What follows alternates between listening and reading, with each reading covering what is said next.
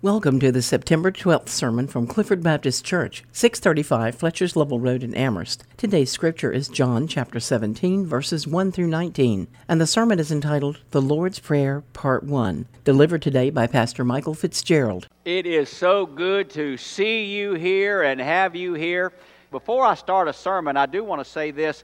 The observation came to me during the special music as the choir was singing.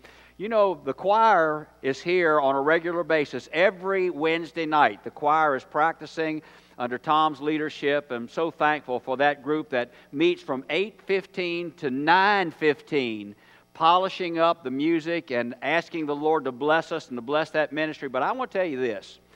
When we sing in that loft on Sunday morning, it's like God gets hold of that choir, and it doesn't sound like the same choir. Praise God, the Lord takes control. Praise God for that. It's an amazing transformation when you hear the Holy Spirit move into that music and speak to us. He speaks to us in the choir as well as there and out there in streaming. But praise God for the music of the church and for the people of the music of the church. One very important part of our ministry. So as we gather here today, another very important part of our ministry is studying the truth of God's Word. I want you to take your Bible, turn with me to the Gospel of John, chapter 17. This is a great chapter as we open it today. We're continuing in this marathon study that is carrying us through the Gospel of John. It's going to carry us through somewhere around the first of the year. And as the longest lived of Jesus' disciples, John is writing down a very brief account under the inspiration of God of the Son of God, Jesus Christ. He does not write down every word and every activity and every miracle of Jesus' life, but he gives us the high points of Jesus' life. John, of course, had literally walked with Jesus as a young man in his 20s or 30s. Some 50 years had passed from the resurrection, from the ascension to heaven. And John, under, again, the inspiration of God, sits to write this account of the life of Jesus Christ, this gospel of the Son of God. This is an spiritually and emotionally stirring book. This stirs us at the very core of our being as we see how the Holy Spirit moves to us and through us as we read the account of Jesus Christ, God's Son. So in chapters 13 and 14, let me set the stage here a bit.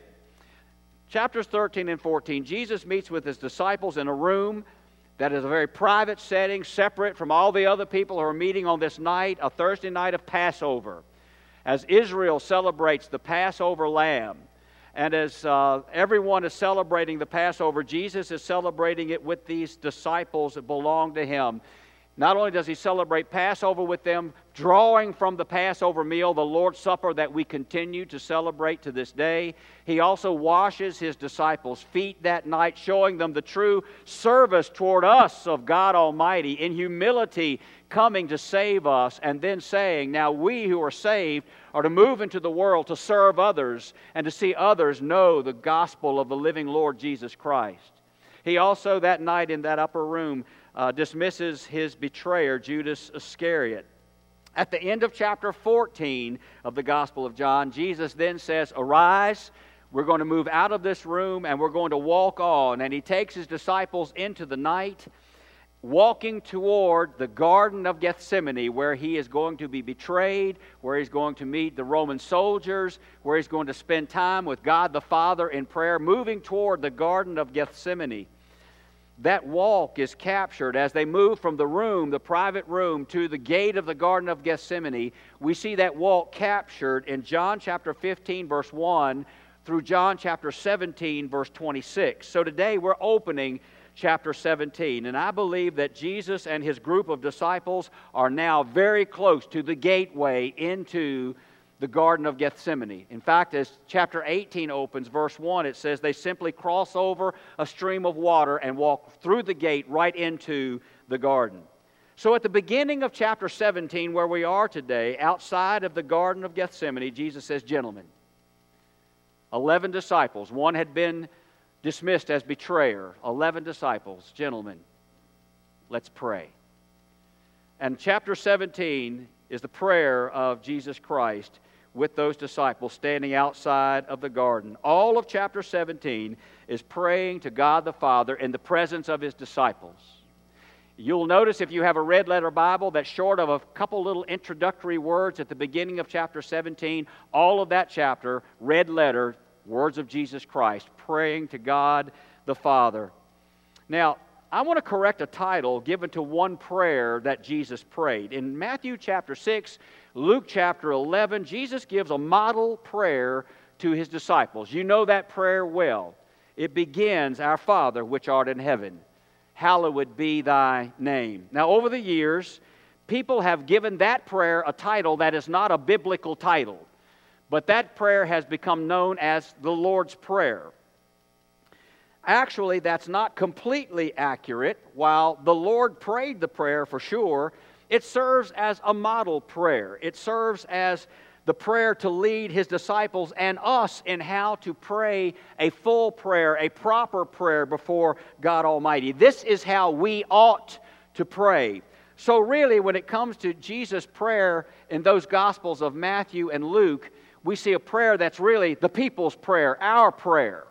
But when we come to John chapter 17, this prayer is really more accurately called the Lord's Prayer. It's also called the high priestly prayer.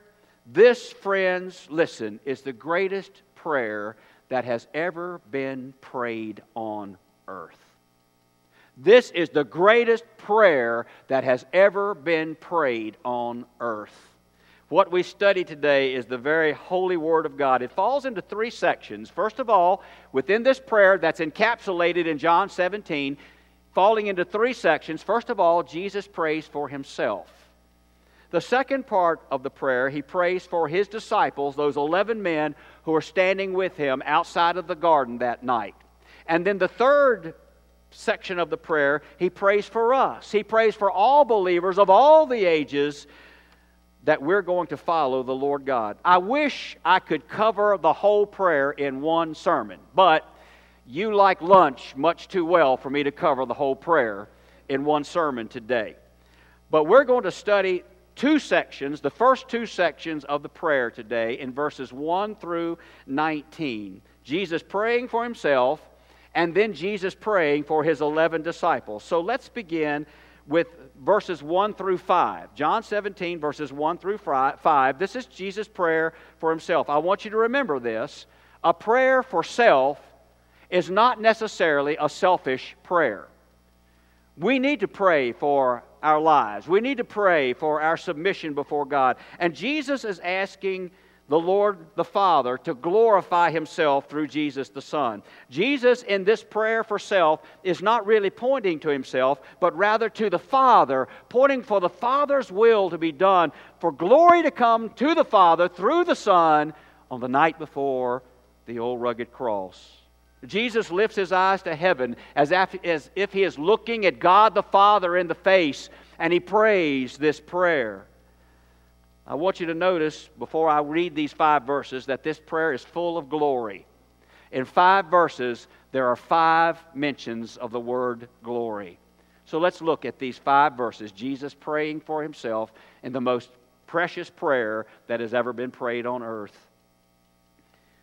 Chapter 17 of John. These words spake Jesus and lifted up His eyes to heaven and said, Father, the hour is come. Glorify Thy Son, that Thy Son also may glorify Thee. As Thou hast given Him power over all flesh, that He should give eternal life to as many as Thou hast given Him. And this is life eternal, that they might know Thee, the only true God, and Jesus Christ, whom Thou hast sent. I have glorified Thee on earth. I have finished the work which Thou gavest me to do.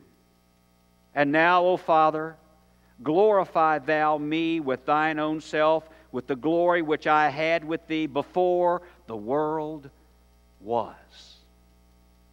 Jesus, beginning this lengthy prayer, these verses, praying for Himself. I want you to remember this as we look at these verses, that Jesus' desire is to glorify His Father, to bring glory and honor and blessing to God the Father by that which He is going to do to follow the Father's will. He begins by saying, Father, my hour has come. D-Day is here. This is the hour of my cross. And I ask, Father, that you glorify my sacrifice. Use me. Bless me. Glorify my death, that others might have life. Use what I am doing, Lord, to bring glory to yourself and to bring others to the kingdom of God. And Jesus goes on to say, and Father, as I bear the cross, hanging between heaven and earth, I glorify you. The God who is willing to die that His creation might live. As I hang on the cross, Lord God, my Father, I am glorifying you, willing to lay down life that those who need to be forgiven may be saved. You know, I often think of those words of the old hymn, and as I've pondered through and prayed through and searched Scripture through these words, those words came to me again and again. Amazing love, how can it be that thou, my God, should die for me? Jesus prays, I die to give eternal life to as many as will come to me in faith and in trust and in surrender, giving their life to me, surrendering their heart to me, accepting me as Lord and Savior. Now I want you to notice these very important words of verse 3. And this is life eternal, that they, meaning believers, that believers may know Thee, the only true God. Listen, Jesus did not die on the cross that you and I might buy a ticket to heaven and sit in the train station and wait for the train to come to transport us to heaven. We're not supposed to, all through our life, stand in the station and twiddle our thumbs just waiting for the train to arrive to transport us up. That's not the purpose that the Lord Jesus saves us in our lives. But rather, Jesus died for us to know the love of God. Eternal life is not a ride to heaven. It's a relationship with the Father. It's giving our life that we might know Him in a deeper way day by passing day. That we will decrease and He will increase in our lives. We don't wait for heaven. We witness until heaven. That make sense? We don't just sit and wait for heaven. We witness until we get to heaven. Our lives are to be filled with activity and ministry and outreach as the Lord uses us before we get there. It is God's expectation that we're going to be in this Word, that we're getting to know Him in a deeper way day by day. He expects us to worship Him. He expects us to praise Him. And isn't it wonderful when we gather with praise on our hearts that we feel the inrush of the Holy Spirit among us? We have felt it today. When we worship Him, we know He is evident with us. And indeed, His Spirit resides in our hearts and in our worship. He expects us to be in ministry. He expects us to act like Him. He expects us to reach out to others as Jesus reached to others. You don't just get your heaven ticket and sit down and wait in a rocking chair to come to know God. It's a life of activity. It's a life of ministry. It's a life of outreach. It's a life of getting to know Him. As James says in his little book, chapter 1, verse 22, we are doers of the Word and not hearers only. We have something to do with the talents that He's given us. We have something to do with the gifts of life that He's given us, that we are to serve Him and love Him. So also within Jesus' prayer, He lays out His eternal nature. Look at verses 4 and 5. Chapter 17, verses 4 and 5. I have glorified Thee on the earth. I have finished the work which Thou gavest me to do. And now, O Father, glorify Thou me with Thine own self, with the glory which I had with Thee before the world was. First of all, I want you to notice that when Jesus speaks these words, He's speaking as if everything is done. The cross is still before Him, but He is so committed to going to the cross, He's speaking in the tense of, it's already done. He is so set on going to the cross, there was no turning back, there was no turning around, there was no giving up. He was going to make it a done deal. He's speaking as if it's already done here. He is so committed to it. But Jesus didn't die so that we could just relax in a rocking chair. He died so that we might live for Him. And Jesus says He had the glory of heaven even before the universe was created. I want you to see that. But He came to this old earth. He laid down His robes of glory, of heavenly knowledge, and He laid it all down that He might come to this world of sin and trouble and save us by way of the cross, the perfect Lamb of God who came to the earth that He might save us by taking our sin to His cross as the perfect Lamb. And when that work is complete, when the cross is finished, Jesus looked forward to returning back to the heavenly glory and the heavenly authority from which He came as He took on flesh to live among us. Well, then Jesus moves to the second phase of His prayer here. He prays for the 11 men who are standing with Him right here at the gate of Gethsemane. All they have to do is cross over a little brook of water, and they'll be inside of the gate. But as they stand outside, He prays for these 11. I want us to read that prayer. It's rather lengthy, but stay with me. Verses 6 through 19. Listen to these words and read this as a prayer. Don't read it just reading words on a page. Let's read it as a prayer. Verse 6. Jesus prays, I have manifested Thy name unto the men which Thou gavest me out of the world. Thine they were, and Thou gavest them me, and they have kept Thy word. Now they have known that all things whatsoever Thou hast given me are of Thee. For I have given unto them the words which Thou gavest me, and they have received them, and have known surely that I came out from Thee. And they have believed that Thou didst send me. I pray for them. I pray not for the world, but for them which Thou hast given me, for they are Thine. And all mine are Thine, and Thine are mine, and I am glorified in them. And now I am no more in the world, but these are in the world, and I come to Thee. Holy Father, keep through Thine own name those whom Thou hast given me, that they may be one as we are. While I was with them in the world, I kept them in Thy name.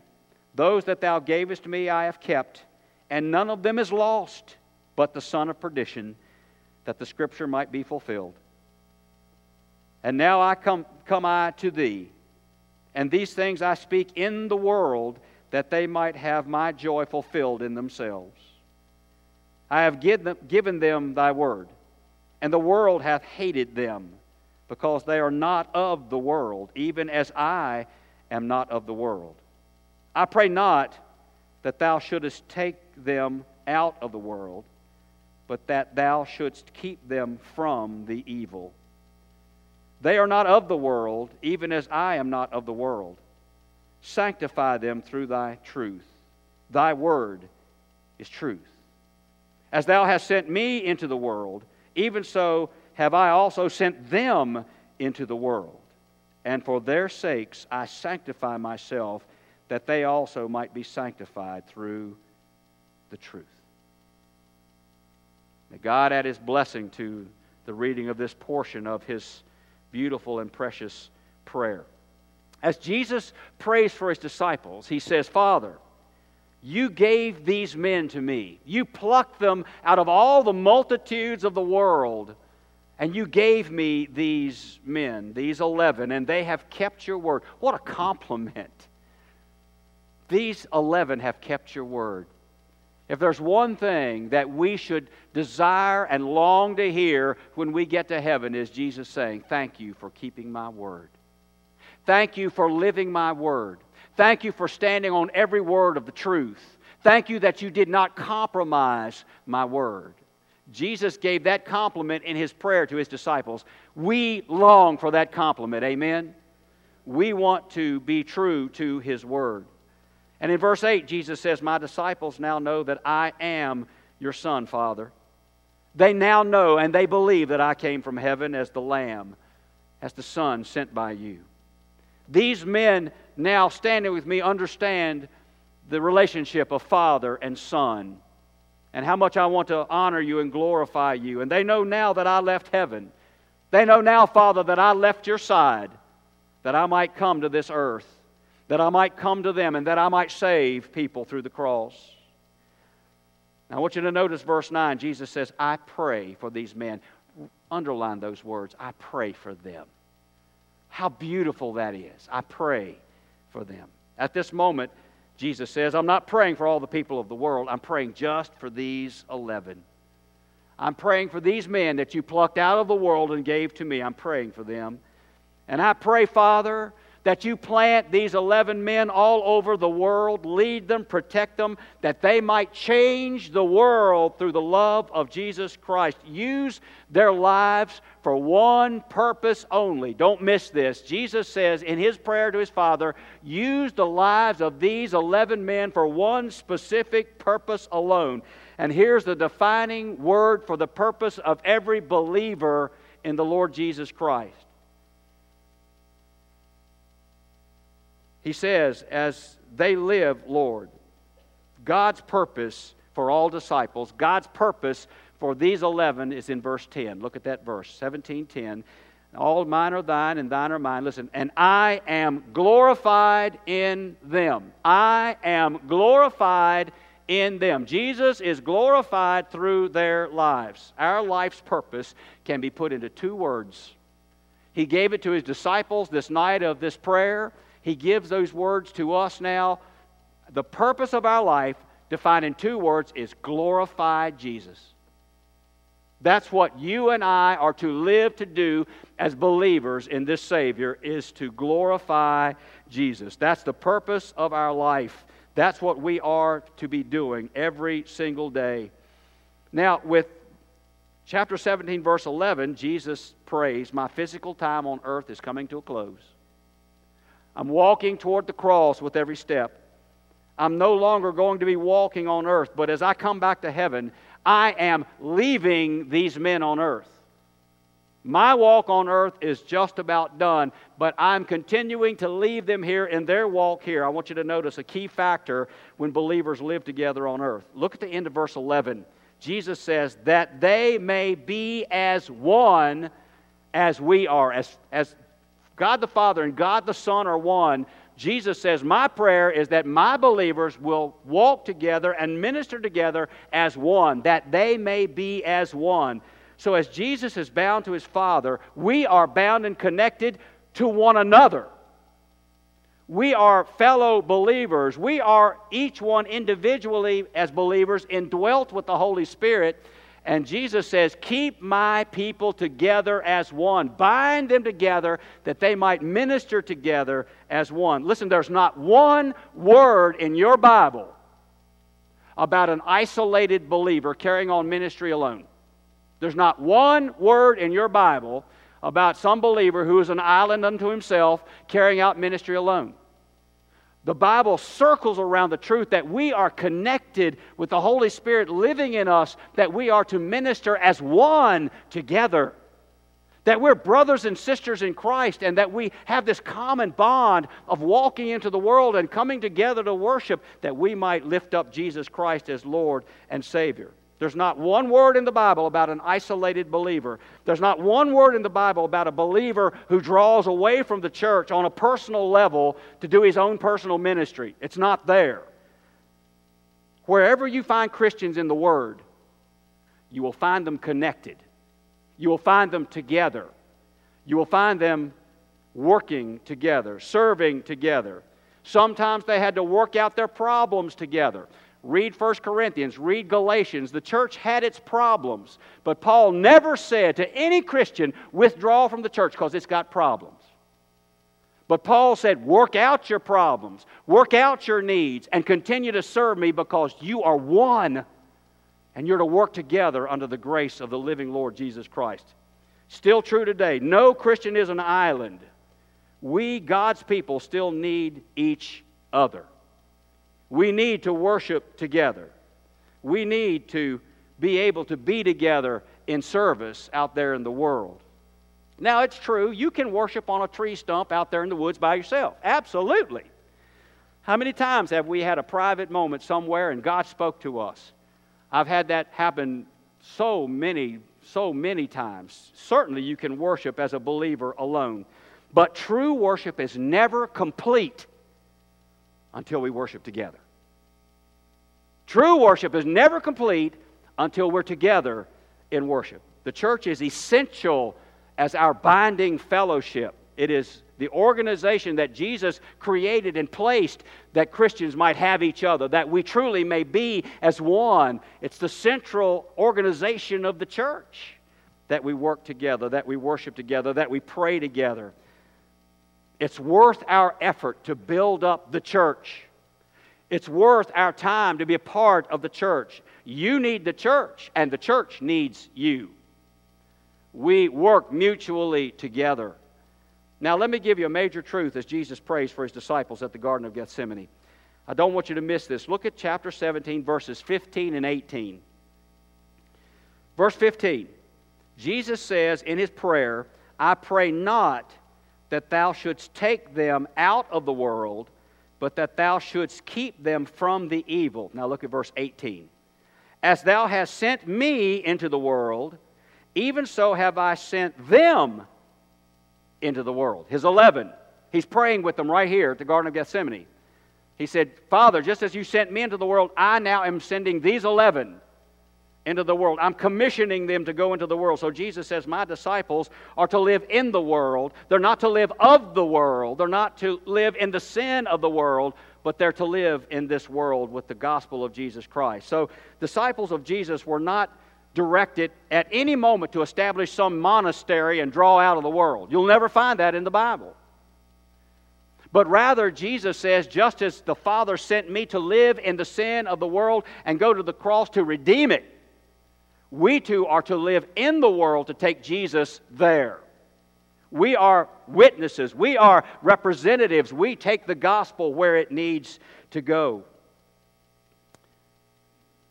So Jesus says of His disciples, they'll walk in the worldly marketplace. And my disciples will walk in the crooked paths of the world. And my disciples are going to walk in the lost cities of the world. And as ministers, what this points us to, as He did His own disciples that night as He prayed, is that we are to stay in the sinful flow of the world, but we're to walk above that as believers in the Lord Jesus. We're not to pick up the sin like Lent, but rather we're supposed to live above it as ministers of the gospel. This is an extremely important moment. These disciples were commissioned by Jesus not to pick up the sin of the cities that they would enter, but rather they would not become worldly, but they would walk in the world and above its sin, that they could give the gospel of Jesus Christ. Their call was to take Jesus to the world without stooping to live in the sin of the world. So are we. That is our call. Verse 18, Jesus says, just as I came into the world out of heaven to get my hands dirty in the outreach of God, so too I send my disciples into this dirty world that they might live for me, that they might glorify me and in turn glorify the Father. That remains our mission. That remains our call. It remains our purpose. We don't pull the gospel out of the hell-bound world, but rather we take the love of Christ into the world. As the old saying goes, we're the Bible that the world is reading. And we need to go into the world with the gospel of the living Lord, not draw out of it. I read some words of a famous Italian general. I won't tell you his name because I can't pronounce it. But I read these words, and they were very moving to me as he was bolstering the troops. And he said this, let him who loves his country with his heart and not merely with his lips follow me. That's a great statement. What a call to Christians. If we love the Lord only with our lips, only with what we say, you know what we'll say? We need to send somebody into the world to take the gospel there. We need to send somebody. Somebody needs to go. When you love Him with your lips, that's what you'll say. If you love Him with your heart, you'll say, Lord, send me to the world with the gospel. I want to love you with my heart. I want to follow you into the world. And I want to deliver the love of the Lord Jesus Christ in the paths where you would send me to go. What a call to Christians. Of course, today is September 12th. And yesterday we commemorated 9/11, September 11th, 2001. And as those buildings in New York City fell to the ground after those planes rammed into them, thousands and thousands of people ran away from the rubble that was falling out of the sky. And thousands of people took shelter and refuge getting away from what was happening in New York City that day. But there were hundreds of first responders and paramedics and firemen and policemen who were running into the fray to pull the lost out. Thousands ran away, but hundreds ran in. May we be some of the hundreds that run into the world to take the gospel there. Because there are people dying out there. And without sugarcoating the Word of God, there are people who are going to hell out there. And if anybody is commissioned to run into that burning building, it's you and me. That we take the gospel there and we risk ourselves that we go where the gospel needs to be. Praise God for those of you who are first responders and those who are willing to take a public office and those who are willing to take the name of Jesus to the workplace and to the classroom. God bless you. You're walking into and charging into where He needs to go. Jesus said, I am sending my men into the fray of the world, and it goes for us as well today. We go into the world. Will you this moment, Christian, say, Lord, I don't want to serve you with my lips. I don't want to say, Lord, you let somebody else give to the church. You let somebody else go to the lost. You let somebody else take a mission trip. You let somebody else teach Sunday school. You let somebody else hold the babies. You let somebody else minister to the young families. Let somebody else do that. Because that's simply serving Him with your lips. How many of us will say, Lord, take my talent, take my life, take my passion, and send me in? How many of us will say that? There's the mark of a true church. Those who are willing to go in. Those who are willing to serve with our heart. And those who are willing to take the gospel out. Will you commit your life to that? The Lord God has some appointments for you this week, I guarantee you. Will you go in with the gospel? One last thing. If you do not know Jesus as your Lord and Savior, this invitation is not for somebody else. This invitation is for you. You need Him. If you're streaming with us today and you've never come to Jesus as Lord and Savior, you need Him. And so many people put it off and say, I'll do this another day, I'll do it another time. Listen, today is the day of your salvation. Today is the day of your forgiveness. Today is the day eternal life can begin for you. If you will simply come and say, Lord Jesus, I believe with all of my heart that you died on a cross to take my sin away. I believe with all of my heart that you rose from the grave to give me heaven and eternal life. I come to you today. If you are here in this house, come to this altar. Take a pastor by the hand. If you're in your own home or in your car, you can come to Jesus right now, this moment, by accepting Him. I pray we will come. Let's pray together. Our Father God, I was moved yesterday when I watched part of the memorial services for the 911 victims and those who charged in. But it reminded me, Lord, that you asked us not to stand on the fringes or run from the danger or run from the sin, or establish a monastery that we draw from the world. You ask us as your believers, just as you asked those 11 disciples outside of Gethsemane, Lord God, my Father, I'm sending them in. Today, Father, you're sending us in as believers. Help us go with courage. Help us to go to lay our lives on the line. Help us to go with surrender. And I pray for my brothers and sisters, but I pray for myself, Lord. I'm not pointing my finger at anybody. I pray for myself that we will have the courage to be the church of the Lord Jesus Christ. Bless us. One by one, may we recommit our lives to that. Bless that one who needs your Savior. Bless that one who needs a church home. Bless that one who needs a healing. You meet us here. You meet us now. We thank you in Jesus' name.